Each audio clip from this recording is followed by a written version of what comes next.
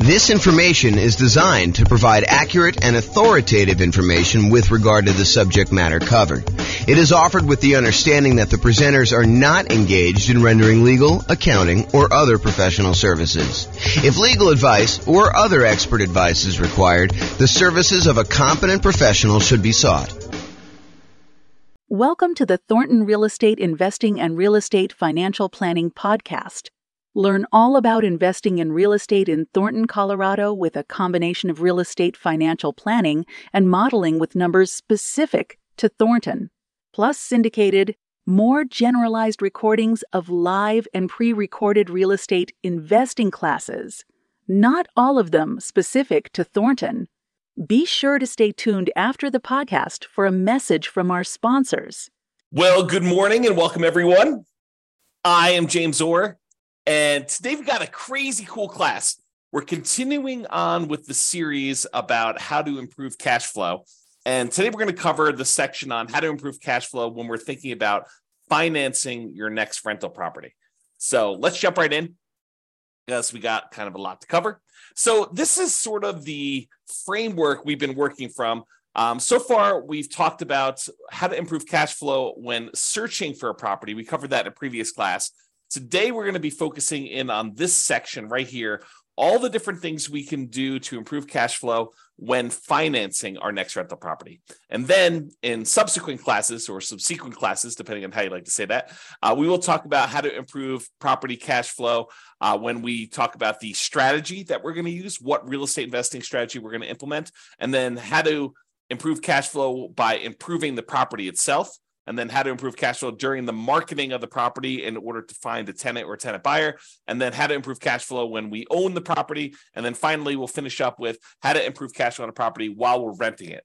But today we're going to focus on how to improve rental property cash flow when we're financing. And there's quite a bit to cover, because this is probably the largest section.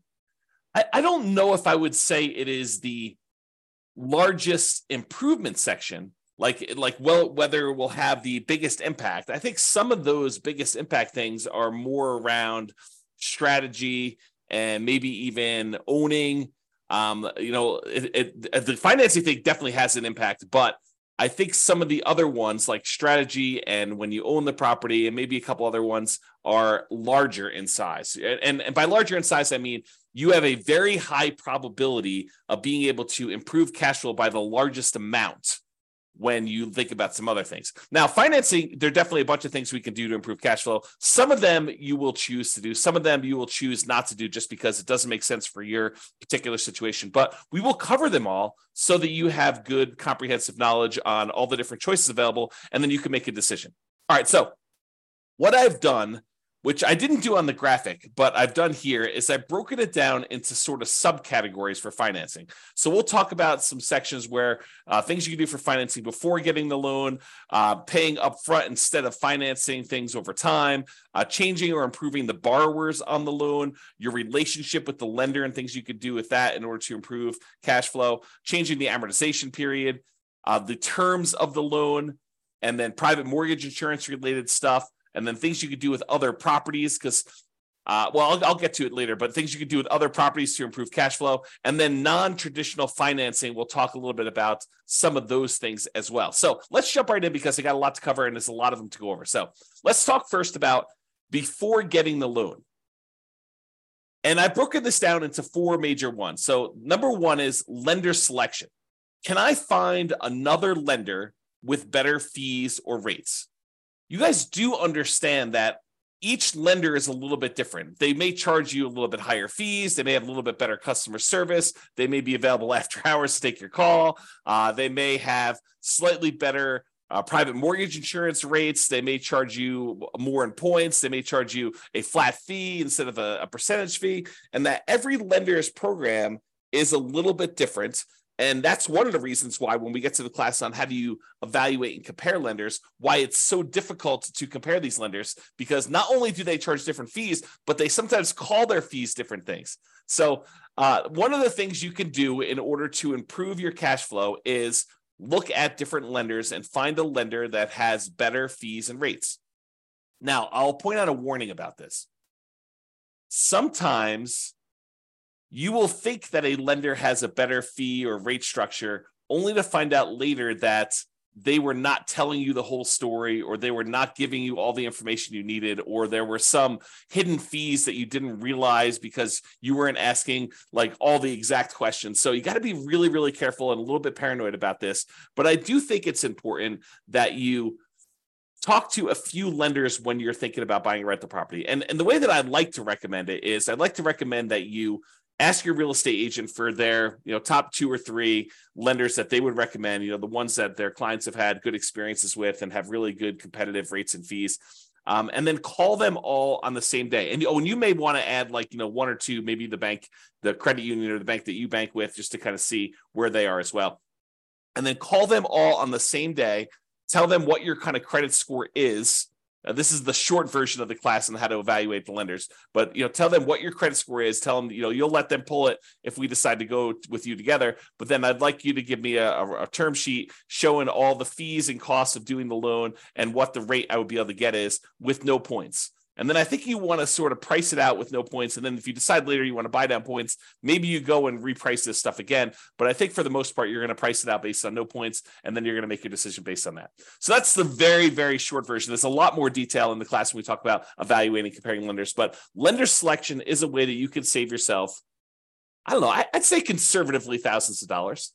In some cases, it's hundreds of dollars, but if you're really looking at the wide range of what different lenders offer, this could be thousands of dollars, and thousands of dollars could be used to do other things like buy down the interest rate as an example and get a better cash flow on the property. So lender selection is really important. I think you should focus in on that.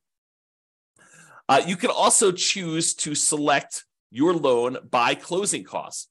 Can you pick a loan that's going to have lower closing costs, especially if you're financing in the closing costs, you're going to be adding those to the loan by looking at the different ones and saying, hey, look, if I go this strategy, then I will have slightly higher closing costs than if I go this strategy, and making a educated math-based decision about which one of these you should pick, because closing costs can vary depending on the loan.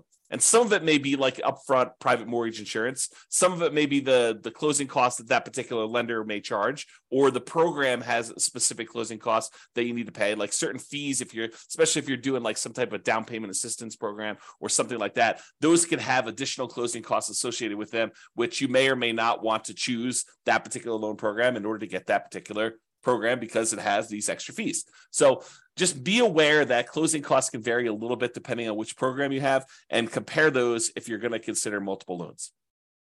The next thing about before getting your loan is whether you should lock or float your interest rate.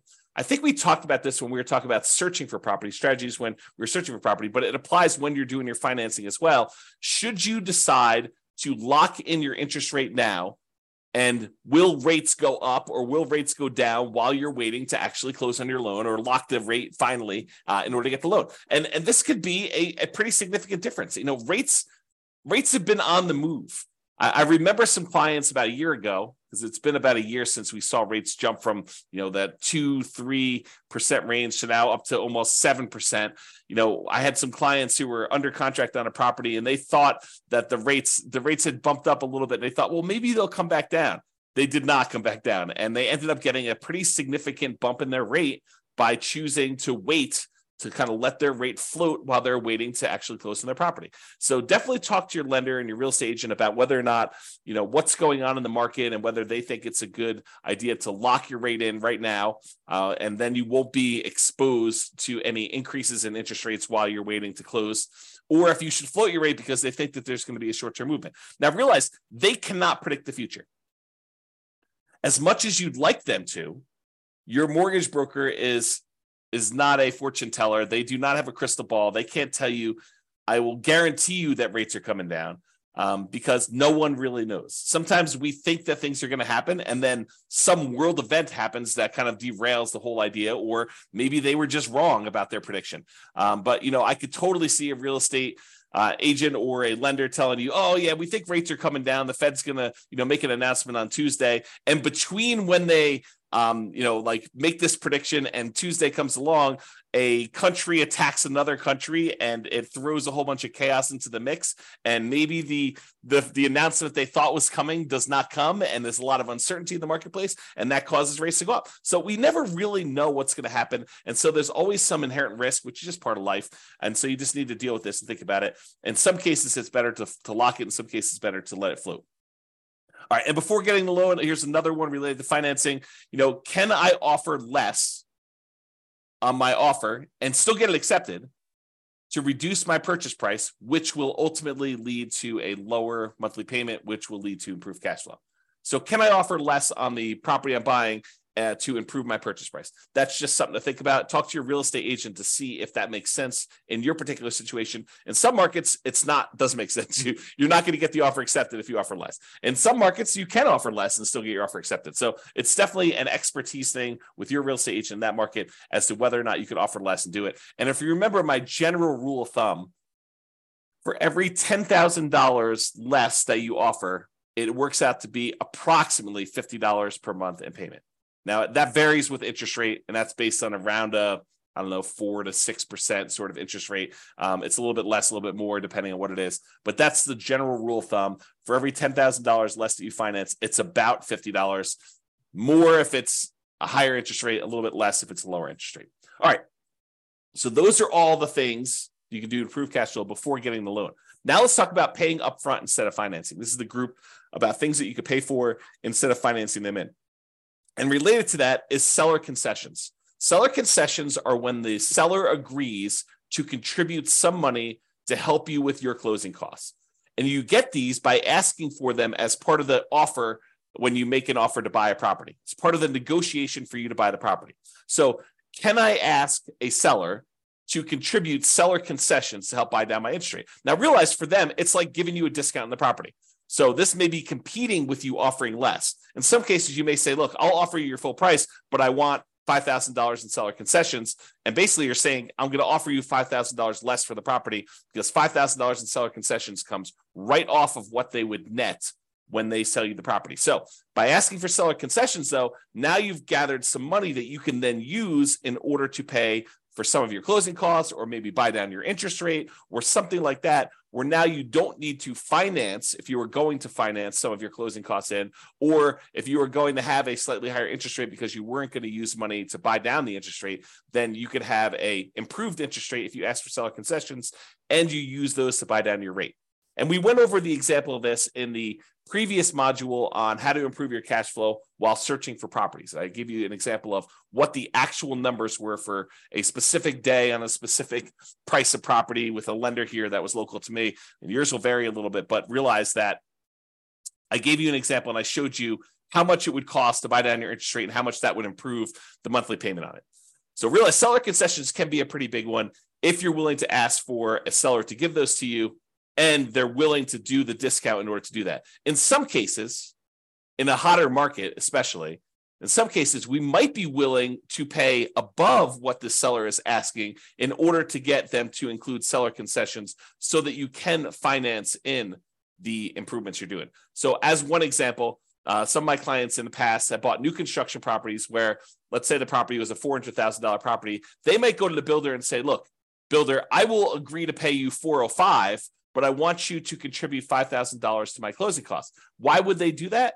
Because now you can finance in the seller concessions that you could use to pay for your closing costs and stuff like that. So you could come to the table with less money, which might be overall better for your return on investment calculation, which you got to run it both ways in that spreadsheet. Go to the world's greatest real estate deal analysis spreadsheet and run it by asking, getting seller concessions included, even if it means raising the price, or not getting seller concessions and having to come to the table with that money for closing costs. Okay. So enough on seller concessions. You could choose to pay your closing costs. Some people are thinking, hey, I will go ahead and finance my closing costs because I get this better return on investment. But by financing your closing costs, it does slightly decrease your cash flow because you are borrowing more. And so your monthly payment goes up. Even though your overall return on investment may be better, your overall cash flow may be worse. And so this is a calculation you need to do for yourself. You need to decide by running this in the world's greatest deal analysis spreadsheet. You need to go figure out and say, look, if I decide to pay for my closing costs up front, maybe my overall return, when we look at the 4 different areas of return, appreciation, cash flow, debt pay down, and cash flow from depreciation, the tax benefits part. We're not talking about reserves here, but those do come into play. But really, we're looking at all those returns. We're saying, look, overall, if I have to bring less money to the table, my return on investment looks better. However, my cash flow number might be slightly worse. And so by choosing to pay for closing costs up front, out of pocket, instead of financing them, it may actually improve your cash flow. And if you're really, really focused in on that cash flow number, this is a way for you to improve cash flow. Okay? All right, let's talk about private mortgage insurance. Remember, private mortgage insurance is insurance that the lender asks you to pay to protect them in case you default. The idea is this. The lender says, look, I really want you to put 20% down in order to finance this property. But you really want to finance this property and only put 5% down. So they say, I will reluctantly agree to make you a loan if you only put 5% down. However, what I need you to do is I need you to hire this third-party insurance company, and I want you to pay them their premiums, their insurance premiums, such that if you default on the loan, they will make me whole. If I need to go sell this property and I have a loss because you didn't put 20% down and there's not this cushion of equity protecting me, if I need to foreclose on you for me to be able to sell it, get out of the property and make all my money back, including all the attorney's fees and probably selling at a slight discount and all those different things. So there's usually a 20% cushion of equity if you put 20% down. If you're only coming in, you're only putting 5% down, they want you to go pay a third-party insurance company that will protect them in case they need to sell the property because you defaulted, they foreclose, and they need to get their money back. And so you say, I will agree to that. I will pay this monthly fee or an upfront fee in order to have this insurance company protect you because I'm only putting 3.5% down or 5% down or 7% down or 19% down. Anything less than 20% is typically what you need for PMI, what they require for PMI. Okay. So there's a couple options with PMI though. In one case, you could choose to pay PMI monthly. Some of these private mortgage insurance companies will allow you to pay your private mortgage insurance monthly, and some of them go away after you've gotten back up to that 20% equity. Not all of them. For example, FHA never goes away. But some of them will go away. They'll say, okay, we can now remove PMI once you've gotten to the point where you've got 20% of equity, when you get to 80% loan to value. So you could pay monthly as one option. Or the insurance company says, hey, look, instead of paying monthly, what you could do is you could pay a one-time upfront lump sum payment instead of monthly. And if you're concerned about cash flow on your rental property, you don't want to have this $150 to $250 a month private mortgage insurance payment on a $500,000 property, somewhere in that ballpark. And it varies a little bit. There's a lot of things that go into PMI, which we'll cover in the classes on PMI. You can go into the control panel in order to watch the video I have on that already, or we'll do another one here coming up soon. So if you don't want to pay that $150 to $250 a month in PMI payment because it's impacting your cash flow and you'd rather not have that negative cash flow, you could say, look, I've got whatever it is, $4,000 sitting here. I would rather take this $4,000 and I'd rather pay it upfront in order to have that monthly payment for PMI go away. And so cash flow improves by, in this case, whatever it is, $150, $200, $250 a month by paying a single $4,000 payment. And then you got to calculate, is that a worthwhile return for me? Is paying $4,000 now to get $200 or $250 better cash flow a good return for me doing that? Okay. And so those are the things to consider paying upfront instead of financing. Another thing that we think about for paying upfront instead of financing is paying a fee in order to get a staggered interest rate loan. This is very popular right now because interest rates have gone up so much. A lot of builders especially are doing something like this where they're saying, hey, look, we will go ahead and buy the property from us, pay full price, and we will prepay some interest on your loan so that in year one, you have a significantly lower interest rate than we have right now. In year two, you have a lower interest rate, but not quite as low as year one. And then year three, it goes up to whatever the regular interest rate was. And what they're really doing is they're prepaying your interest on that loan in order for you to not have that for the first 2 years. So I'll put some numbers on it just to give you an example. And this may not be exact. You need to go talk to your lender about what they might be. But let's say interest rates right now are 7%. So you go to the builder, you say, look, builder, I want to go buy this property. It's a $400,000 property as an example, and I'm going to pay you, and the interest rate I can get with the lender is 7%. So the builder says, look, I will go ahead and buy down your interest rate, and it's kind of like staggered for 2-year plan. And they'll say in year 1, you're going to have a 4% interest rate, and that'll be the interest rate for the first year. After that, you're going to have a 5.5% interest rate in year 2. And then after year 2 is done, starting in year 3, you will have that full 7% interest rate. So your cash flow, if you were buying this as a rental in year 1, would be significantly improved. Most of the time, a lot of people are doing this as a nomad strategy where they're moving in. And so the interest rate for the first year while you live there is considerably lower. And then the year afterward, the second year, it's lower, but not quite as low. And so your cash flow on your first year as a rental, if you decide to do the nomad strategy and then convert it to a rental after living there for a year, is improved for that first year. But then after that, it goes back up to 7%. And some people are thinking, well, interest rates will surely come down in the next 3 years. Well, maybe not. We don't really know what interest rates are going to do. They may come down in 3 years, and then at which point you could probably do a refinance out, to kind of change your rate, a rate and term refinance to change the rate on the loan, if it comes down low enough to do it. And remember, if you were living in the property and then you moved out and now it's an investment property, it's a very different kind of like rate that you might get on investment property than if you got in an owner occupant. It's usually higher.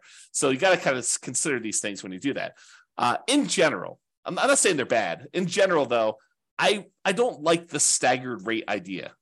I mean, if you're only going to hold a property for a short period of time, I could see it being beneficial to do for a very brief period of time. But I'd almost rather they take that money and give you a lower rate for a 30-year term. That way you can keep that loan for 30 years. Although some people are like, but James, I'm going to be refinance. I'm going to sell the property because I'm going to reuse the equity. I'm going to re-leverage up. I'm going to do a cash out refinance, or I'm going to go and do a rate and term refinance when rates come down. So why would I go buy down the rate for 30 years if the rates are higher than what I think I'm going to get? Well, we don't know what the future is. And so I think that's one of the big concerns about whether you do this for 30 years or not. Maybe I should do a separate class on that idea. To be determined.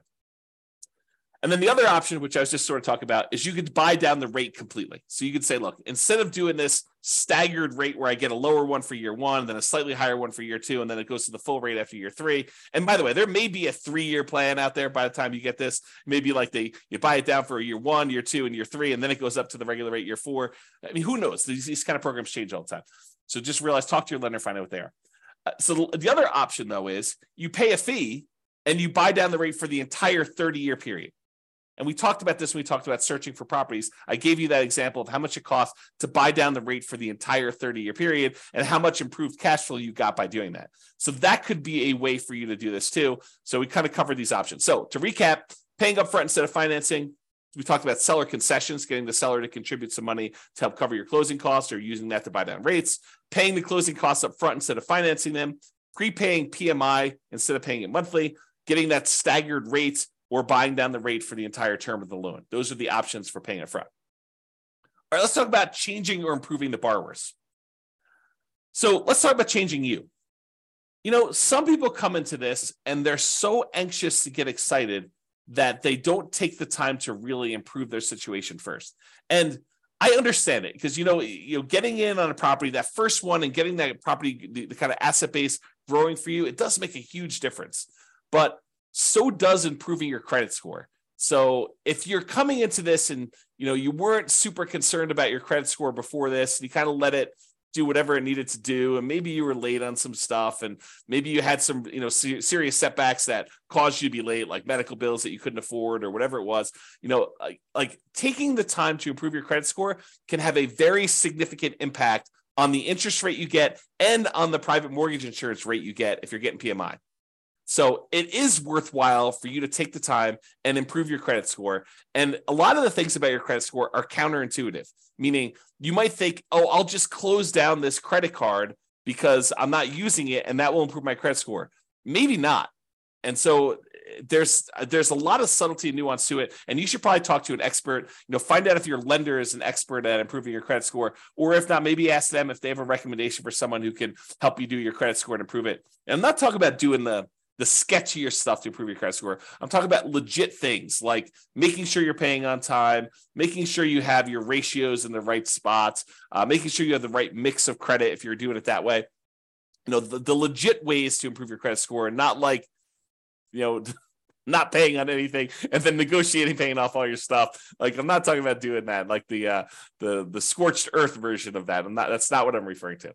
So improving your credit score could actually improve what you're able to get on your interest rate for your loan, and also what you're able to get for your PMI, which both of those can significantly improve cash flow on a property. So it is worth focusing on credit score. Now, if you have a relatively weak credit score, you may want to consider talking to a friend or family member, which I'm not even going to go into the details of this because it takes a certain type of love and trust for another person to come in and co-sign, be member of a loan in order for you to buy a property. But if you can get your friend or family member to agree to this, good for you. And that could possibly improve your interest rate, get you better interest rate on the loan. If they have better credit than you and they're a better borrower, and in a lot of cases, getting your rate on PMI, if you have more than one borrower on the loan, it does lower your rate. That's one of the calculation parts of a PMI. So adding another friend or family member to your loan when it makes sense, and it legitimately makes sense, talk to your lender about this. That could actually improve your overall cash flow. It could improve your credit score. It could improve your PMI rate, and so it could improve cash flow on that. Now, on the other end of that spectrum, let's say you and your significant other are about to buy a house, and I'll be nice. You have awesome credit. Your significant other has not been the most responsible with money, and they've had credit challenges in the past, and they are really hurting your interest rate, and they are really hurting your private mortgage insurance rate that you're getting on the property. And you could qualify for the loan otherwise. You've got the good job, and you're the one that you've been responsible with your money, and you can qualify. You can get the good rate there. So you might want to consider, even though you love your significant other, you may want to consider getting the loan without them on it, so that your overall cash flow and your private mortgage insurance, or your overall cash flow, but your loan interest rate and your PMI rate are better, and you therefore have cash flow. You do not need to voluntarily take a worse cash flow position for love. You could be practical about this.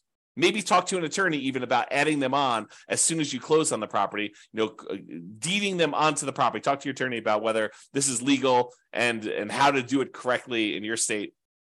But you could maybe go get the loan yourself, buy the property yourself solo, and then add in your significant other for the sake of love after you close on the property. That way you get the benefit of the better cash flow, the better PMI rate, and they also then own the property with you if you're doing that. And as an aside, some married couples will go ahead and buy properties independently. They'll have one buy a property, then the next one will buy the property, then the next one will buy a property, and they keep alternating back and forth, because when you're doing non-owner occupant financing, you are limited in the number of loan spots you can get with 30-year fixed rate financing. And so a lot of them will try to go ahead and do 10 independently, just all in their name, and their spouse will do 10 solo in just their name. But definitely talk to your lender about if this is your plan, because I've heard that some lenders don't like it if you're filing joint tax returns. They will sort of count them all together. But if you're doing independent tax returns, then they may say, hey, look, you've got your own tax return. You could do 10. You're doing your own tax return. You could do 10. And so do some loan planning with the help of a good lender in order to do this, which reminds me, we talked before about choosing a lender based on their kind of rates and fees and stuff, and realize I personally would be willing to pay a small premium, not a crazy large premium, but a small premium, not necessarily choose the cheapest lender if this lender is providing additional value, like this idea of loan planning and improving my credit and things like that. That's worth something. And so paying a small premium in order to do that makes sense to me. Okay. Now I've gone off on that tangent. So removing a borrower could actually help you get a better interest rate, get better PMI. And so you may want to consider, for the sake of love, for the sake of love, leave them off the loan and then put them back on, so that you guys get overall improve your situation and your kind of cash flow on property.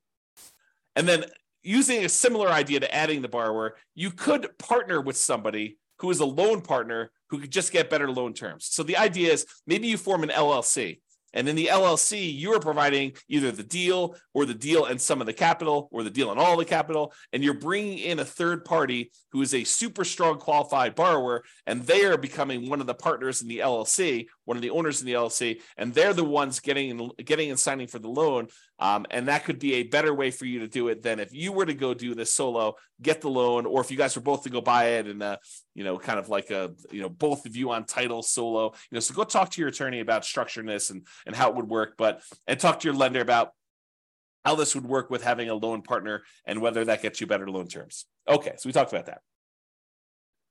Now let's talk about your relationship with the lender.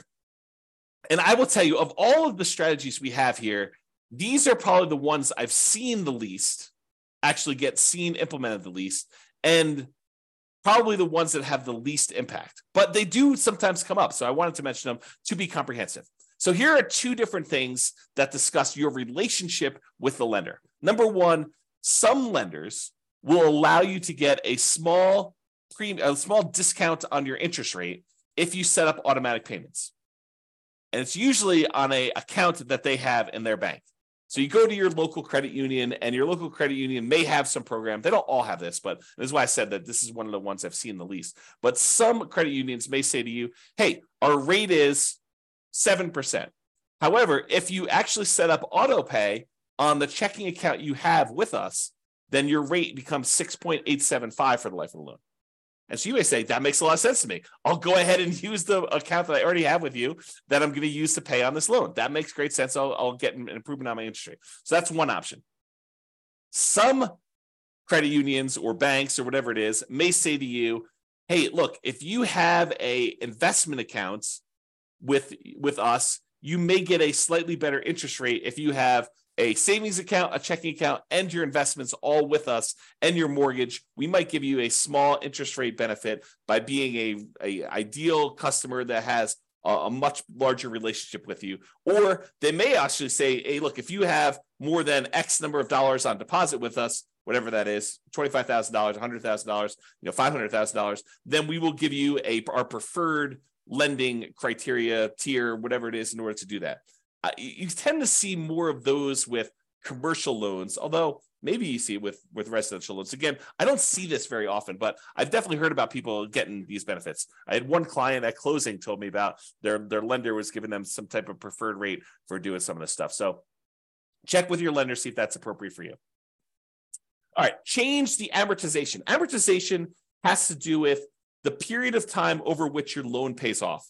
If you say you have a 30-year amortizing loan, that means that by making regular monthly payments, the loan will be paid down to a zero balance after 30 years. Or if you have a 15-year amortization, it means that a 15-year loan, by making the regular monthly payments, will be paid off down to zero at the end of 15 years. Okay, so when we talk about amortization, I'm talking about kind of like the period of the loan or how the loan is amortized to do that. So for example, with an interest-only loan, the loan is not amortized. You are only paying the interest that is due, and the balance of the loan is staying the same throughout that period of time. So you may be paying just the interest, no additional money toward the principal or the amount that you owe on the loan, and so the balance of the loan is not going down. Well, by paying interest only, that does improve cash flow. So you could choose, if your lender offered this and you were willing to do this, to say, look, I'm not willing to have a 30-year amortizing loan. I want to have an interest-only loan. Then you'll always owe the same amount unless you pay extra and reduce your principal. But I want to pay the same amount and only pay the interest on the loan, which would improve cash flow. If you think about it, this is part of our deal alchemy class. But if you think about the 4 areas of return we sometimes talk about, the appreciation part of the return, the cash flow part of the return, the debt pay down part of the return, and the cash flow from depreciation or the tax benefits part of the return, plus the reserves. But if you think about those kind of primarily 4 areas of return, what we're doing by doing an interest-only loan is we're using deal alchemy in order to say, hey, look, instead of taking the return we're getting from paying down the loan, the amount of money we'd be paying in principal, we're moving that return up into the return quadrant for the cash flow. So we're saying, look, we're taking a 0 return on debt pay down, and we're moving that to the cash flow portion of our return. So that could improve cash flow by doing that. So you could do an interest-only loan if you wanted to do that instead of having the loan be paid down. there are some rare loans out there, less common these days, but I wanted to include this to be comprehensive, where you can pay less than the interest that is due. So if you think about it, you have a $400,000 property, a $400,000 loan, you're paying 7% interest on it. They can calculate out how much interest is due in that month. It's 7%, times the 400,000 divided by 12. That's how much interest is due in that first month.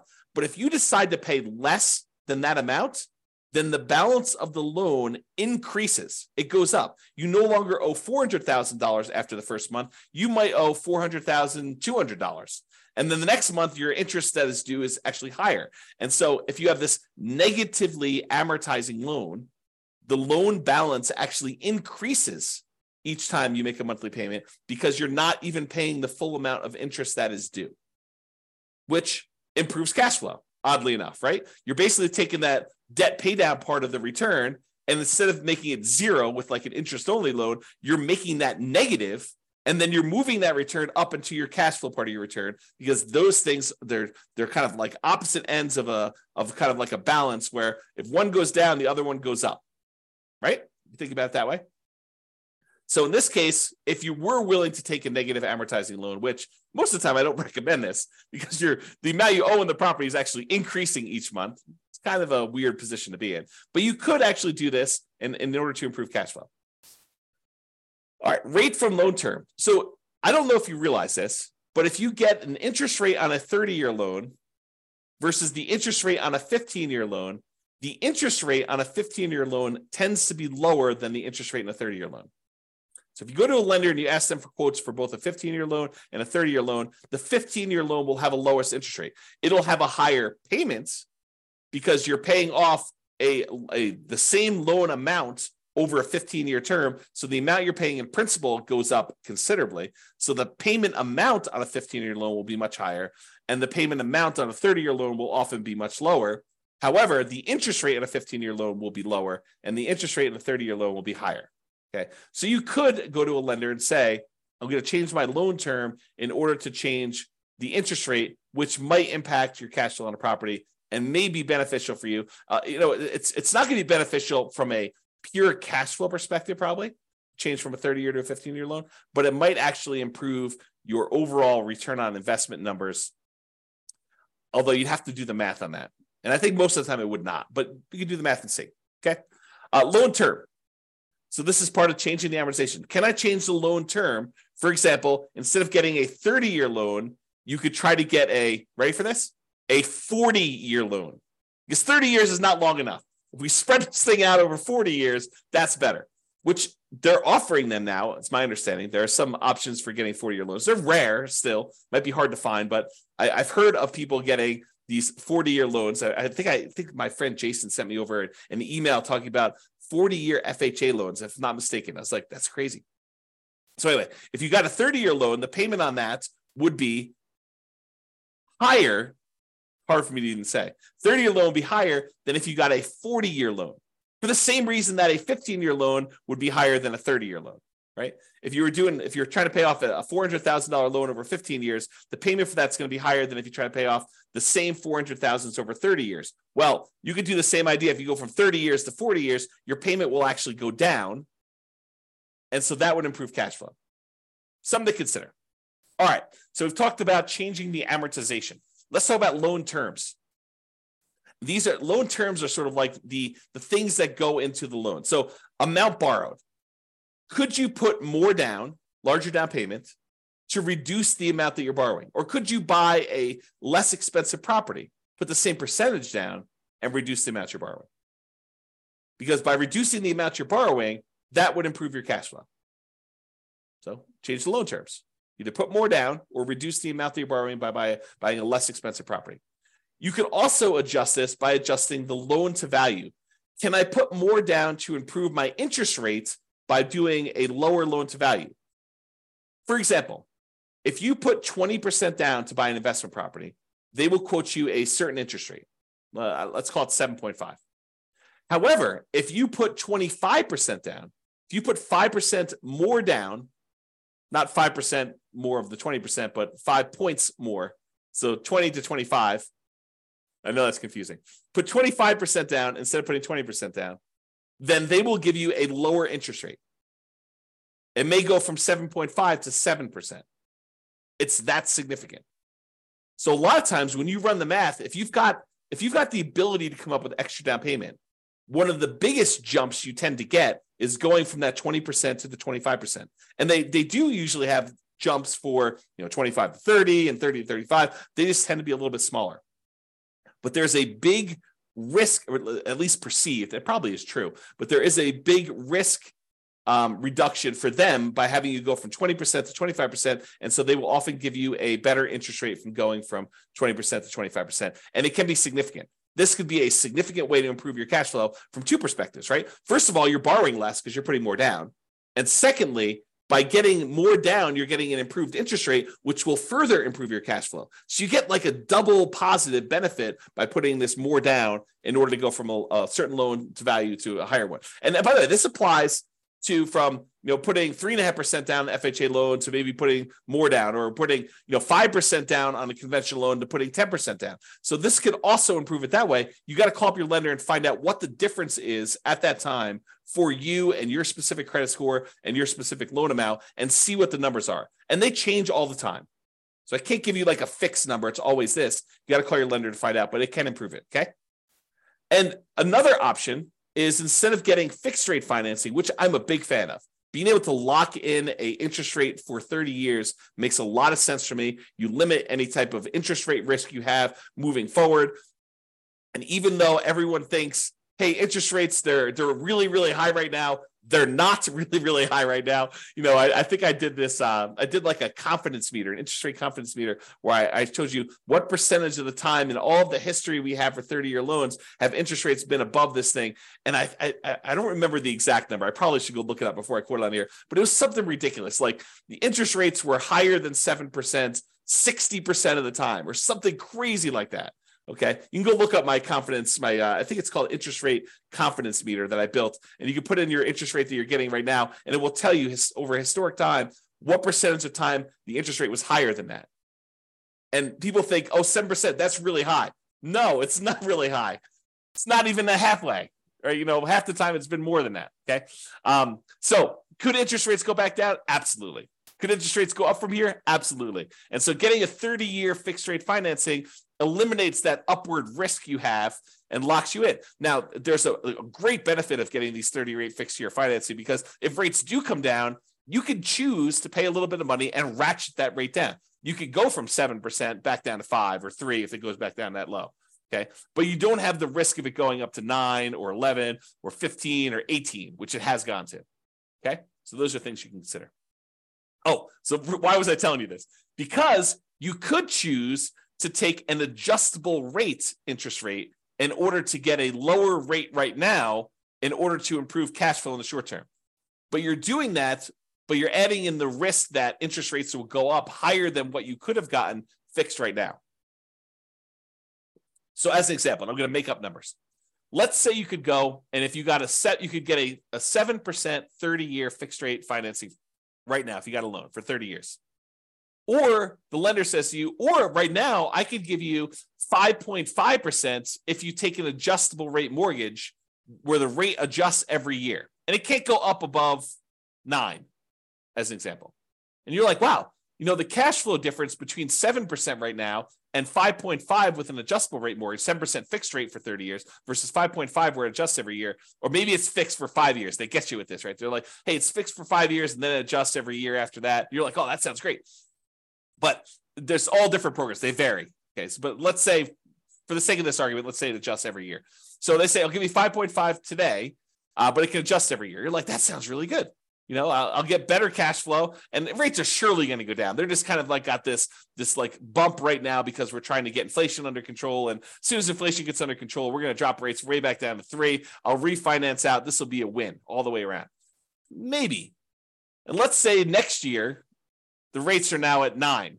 And yours says, okay, it's going to bump up, and maybe they have a cap on how much it bump up each year. And so maybe the cap is a point each year. So it goes from 5.5 to 6.5. You're like, I'm still winning. Year 2, it's still lower than what I could have gotten if I did fixed rate financing that year. And you got another year, and now rates are 11. Or maybe they're still at 9. And so your rate goes up from 6.5 to 7.5. And they're like, whoa, this is higher than what I could have gotten 2 years earlier if I had just picked the fixed rate one. And so maybe it stays there for 5 or 6 years, and it kind of keeps bumping up that 1 point a year. 7.5 becomes 8.5 until eventually it becomes 9. And now you're 2 percentage points higher than you were. Sure, you got improved cash flow for that first year or 2 or 3, but then after that, it's actually been higher. And it could go back down. So you could get a benefit of it if it adjusting back down on you for doing that. Maybe that's part of your adjustable rate mortgage program. But realize that there's a risk to taking these adjustable rate mortgages. And you need to decide if you're comfortable with that risk or if you'd prefer to lock in some type of 30-year fixed rate financing, eliminate that risk from your portfolio. And we'll talk about this when we go into the risks of real estate investing and how to mitigate those. This is one of the ways to mitigate it. This particular risk is to get these 30-year fixed rate financing things. And then if rates drop down, you could benefit by paying a little bit of money and actually refinancing, do a rate and term refinance and lower your rate then. Okay, so we talked about loan terms, the amount borrowed, loan to value, and adjustable rate. So about private mortgage insurance.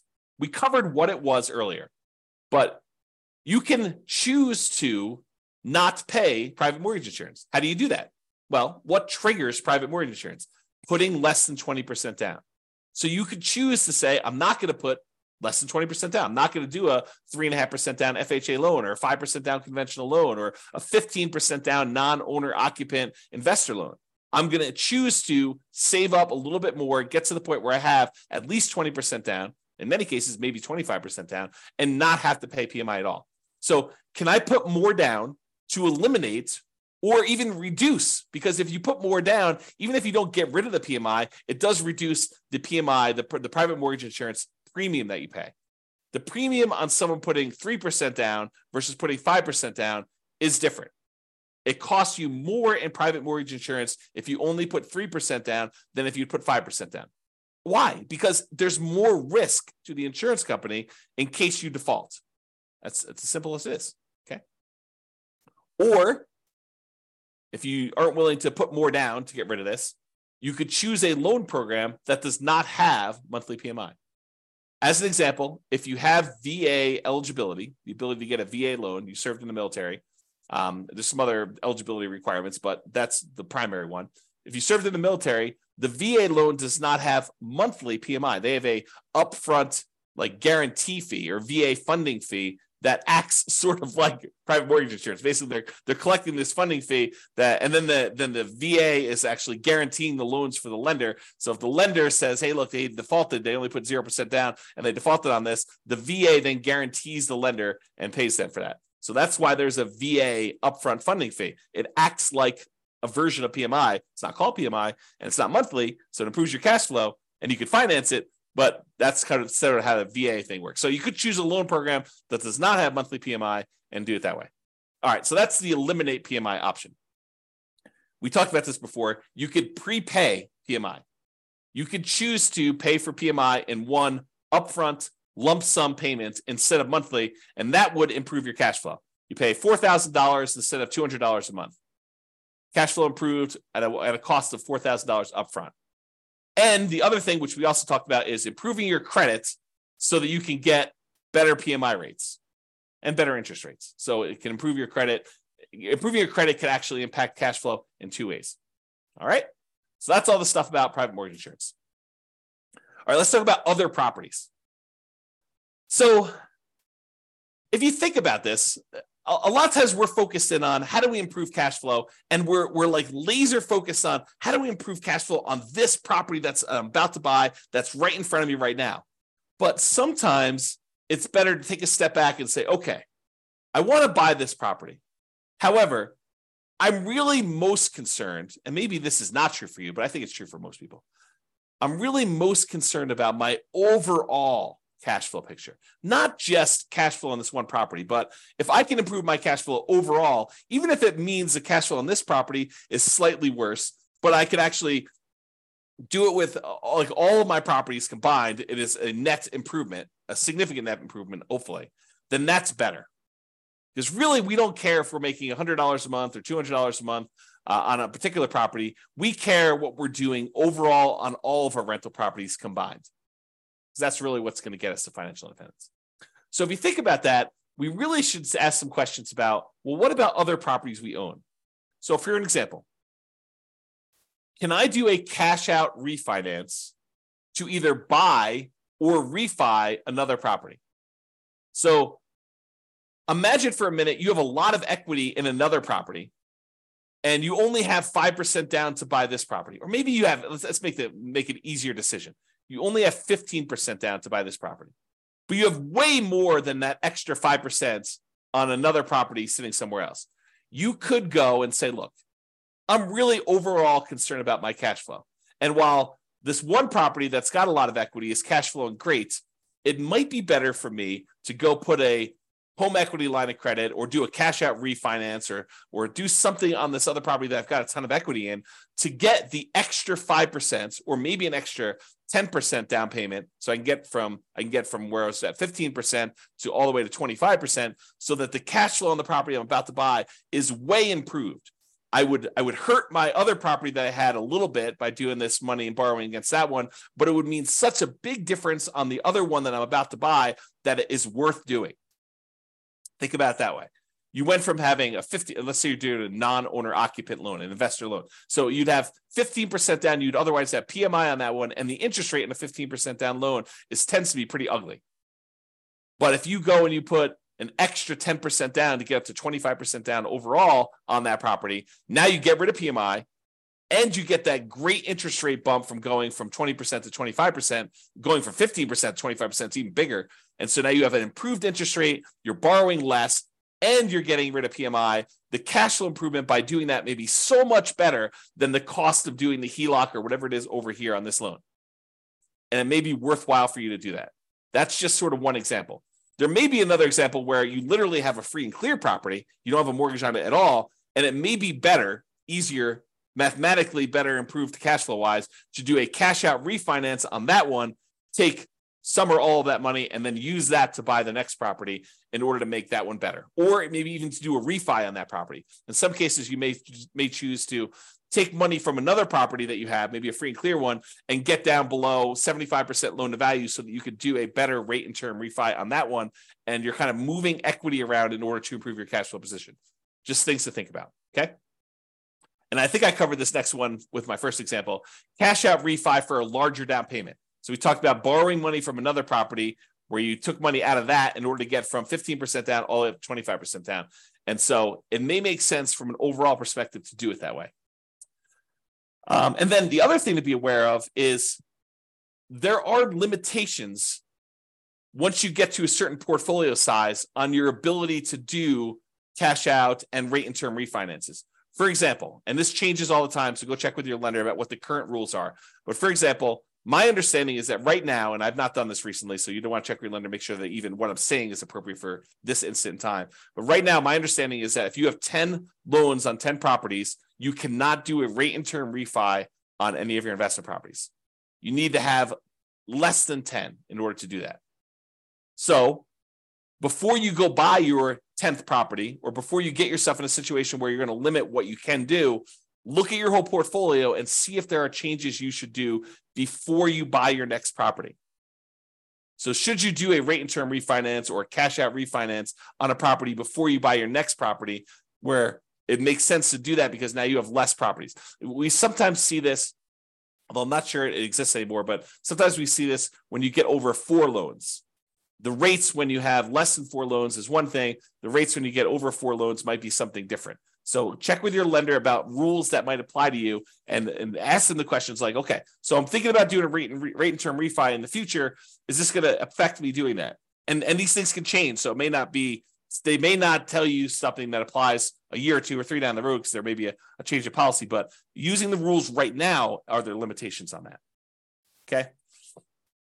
And then I have a note here, not just improving cash flow on the property you're buying, but on other properties before you can't easily fix it later.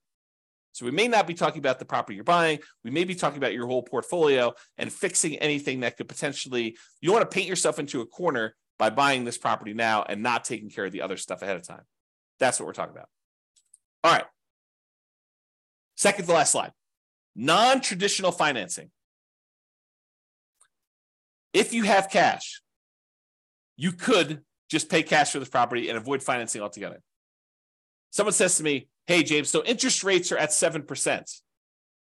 I don't want to pay the 7% because, the interest rates are really ugly and the cash flow gets really ugly. What can I do? And I tell them, you could avoid the interest rates altogether by paying cash. And they're like, oh, no, James, that would take forever. I only have, 5% saved up. I would need to save up for whatever it is. And that would take forever to do that. And, I don't want to do that. Then I'd be way far behind.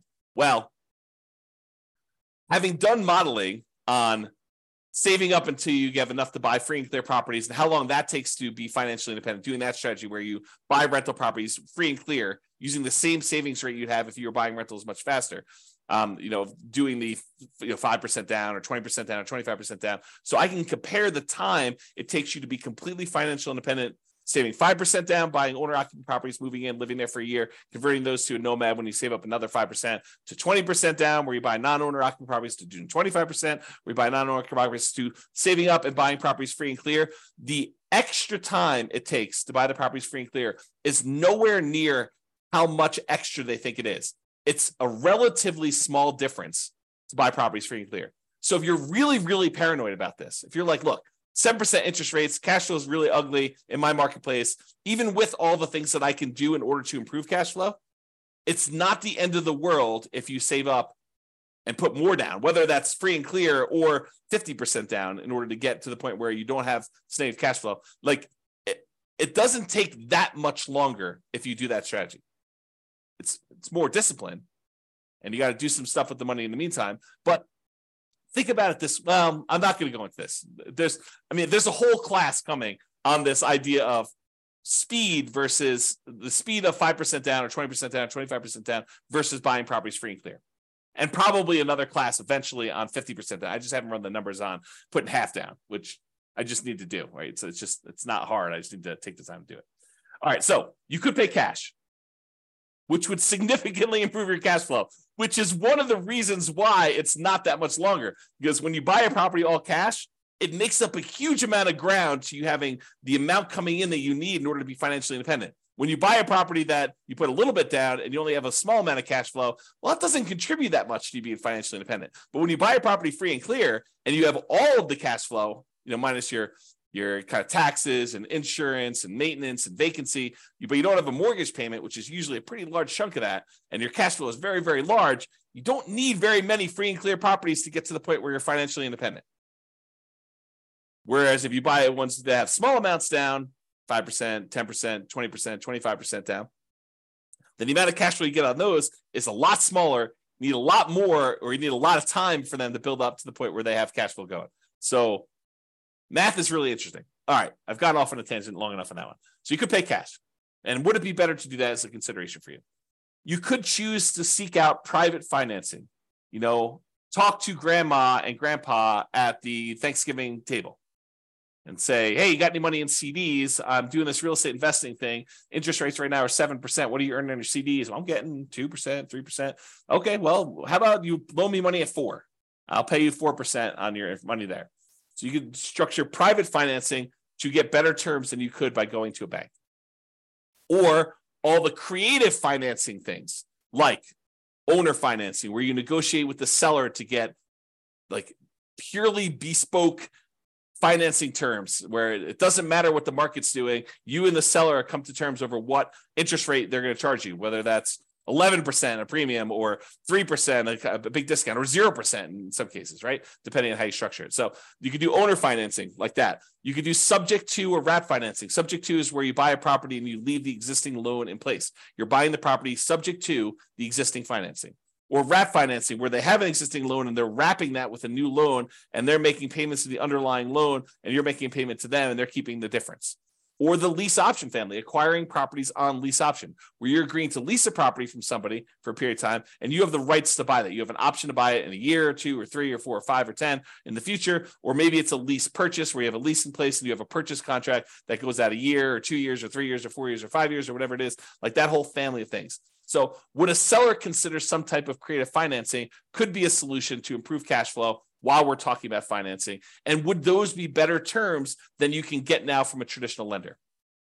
Things to consider. Or the last one, loan assumption.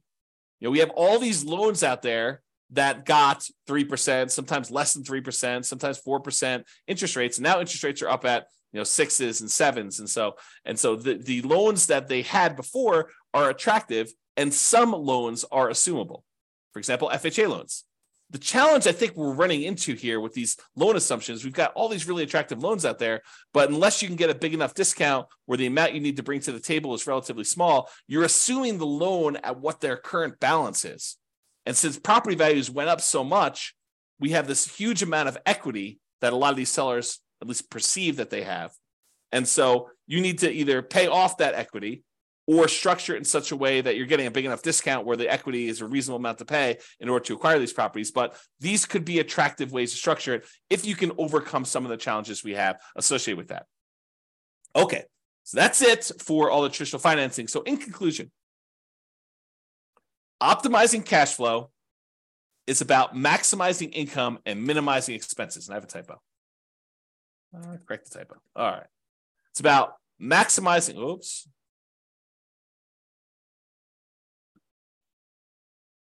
All right, it's about maximizing income and minimizing expenses. Your mortgage tends to be a very large percentage of your expenses on a rental property. It doesn't have to be, but it tends to be, especially if you're putting very little down.